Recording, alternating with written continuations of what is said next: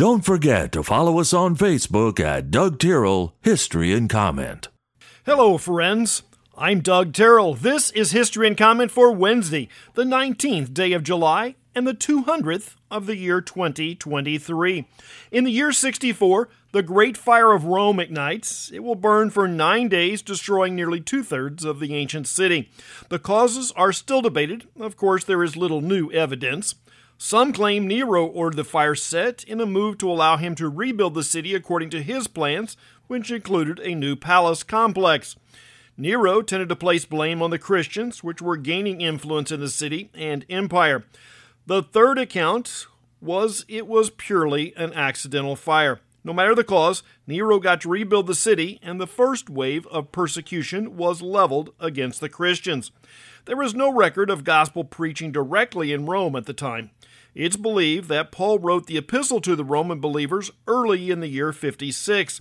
He will arrive in Rome in the year 60 and preaches there for 2 years while under house arrest. It's doubtful he was in the city at the time of the fire. The Scots and English are warring in 1333. The whole island is rather small. If you were to overlay a map of the United Kingdom on the United States, Dover in the far southeast would be at Atlanta. The far southwest corner would not reach Jackson, Mississippi. Nashville, Tennessee would be in the Midlands of England. Scotland would lie almost entirely in the state of Illinois, with Chicago north of the Orkney Islands. Yet the region has had diverse influences and loyalties over the past 2 millennia. The British in North America signed a treaty with the Iroquois Confederation in 1701, ceding much of their lands north of the Ohio River to the Europeans. The Iroquois were typically more to the northeast, and the region was occupied by other tribes also. The North American landscape was quite diverse in terms of people prior to the arrival of Europeans. While the Iroquois were in the northeast, they were surrounded by the Algonquin on all sides. The two groups had vastly different languages and cultures. Samuel Colt is born in 1814. He's known for his revolver. 1843, the SS Great Britain is launched. It is the first ocean-going vessel with an iron hull and a screw propeller. It's also the largest vessel at the time. Just like Rome, large-scale fires were common until the 20th century. In 1845, New York City has its last large one. The loss of life was relatively low, but almost 350 buildings burnt. Most of the Civil War occurred on Confederate soil. The exceptions were few. The Battle of Gettysburg was one. The Battle of Antietam in Maryland would be another, but Maryland was more of a border state. Kentucky had quite a bit of fighting, but again was a border state. In 1863, Confederate Cavalier John Hunt Morgan crosses the Ohio River on July 8th and conducts an 11-day cavalry raid across Indiana and Ohio. On this day, he is captured in Ohio, attempting to cross back into Kentucky. Effects of the raid are debated, and Morgan was off the rails and had been ordered directly not to cross the Ohio River. Charles Mayo is born in 1865 in Rochester, Minnesota. Mayo, his brother, and a group of doctors formed the now famous Mayo Clinic. There was a lot going on in the animated film industry in the 1930s. Disney was cutting his teeth, but he was not alone. Max Fleischer was born in 1883 near the present-day city of Krakow, Poland. Fleischer was a significant player in the early days of animation. His studios were responsible for the Betty Boop cartoons and bringing Popeye the Sailor out of the newspaper funnies and onto the silver screen. Fleischer Studios was taken over by Paramount, who produced the Popeye cartoons of the 1950s. The studios were broke, but mostly due to bad contract terms with Paramount. Robert Todd Lincoln Beckwith was born in 1904. He was the great-grandson of President Lincoln. When he died in 1985, he was believed to be the last direct descendant of the president. While we're discussing animation, Arthur Rankin Jr. was born in 1924. Rankin joined with Jules Bass to produce the stop-motion classics Rudolph the Red-Nosed Reindeer, Frosty the Snowman, and Santa Claus is Coming to Town. Rankin Bass also produced the animated version of The Hobbit in the late 1970s. We've talked of the rigid airships that were tried in the early days of aviation. On this day in 1934, the Navy's USS Macon makes a surprise mail delivery to the USS Houston, proving the potential for airships to track surface vessels.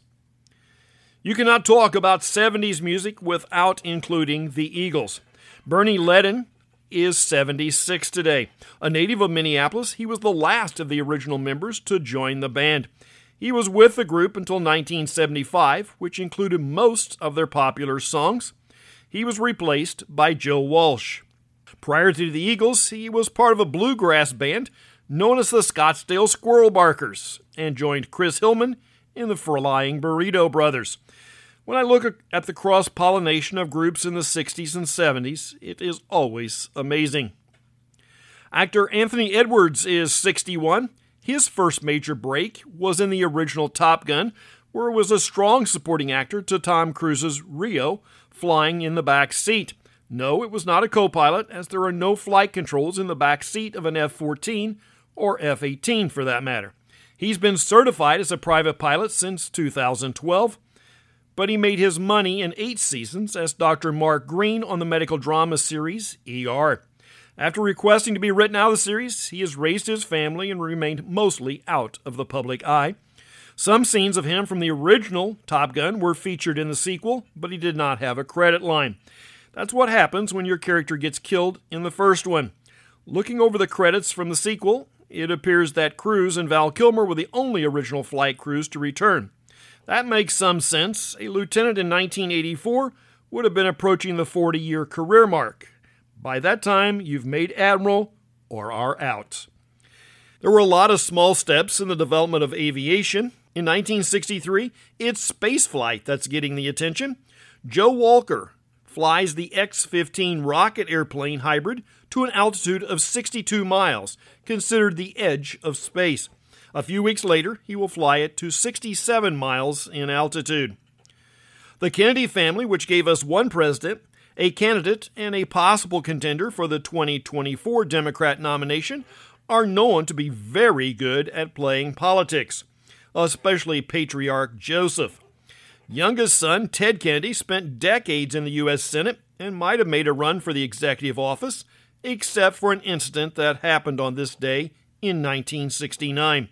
While returning from a party he hosted for staff of his brother Robert's ill-fated presidential campaign, the vehicle he was driving left the roadway and plunged into a tidal pool.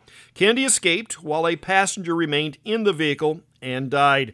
Kennedy failed to report the accident in a timely manner. Known as the Chappaquiddick incident, it has raised a lot of controversy and questions that remain unanswered. The two most prominent were, how drunk might the 34-year-old have been, and why did he have a young staffer in his car late at night? The first GPS signal was transmitted and received by an Earth station in 1977. The French president reveals to President Reagan they have evidence the Russians have been stealing American technology for years. This is in 1981. About the same time, there was a story in Trains magazine discussing American steam locomotives in Cuba. They featured a picture of a Russian-built diesel engine. It was reported the Russian machine was a copy of an American model, down to the casting marks on the engine block. This could open a very long discussion of any new research development. The first person, company, or entity to develop anything has a much harder time and expense than the second. That's History and Comment for the 19th day of July. I'm Doug Terrell. Now, go do something worth remembering.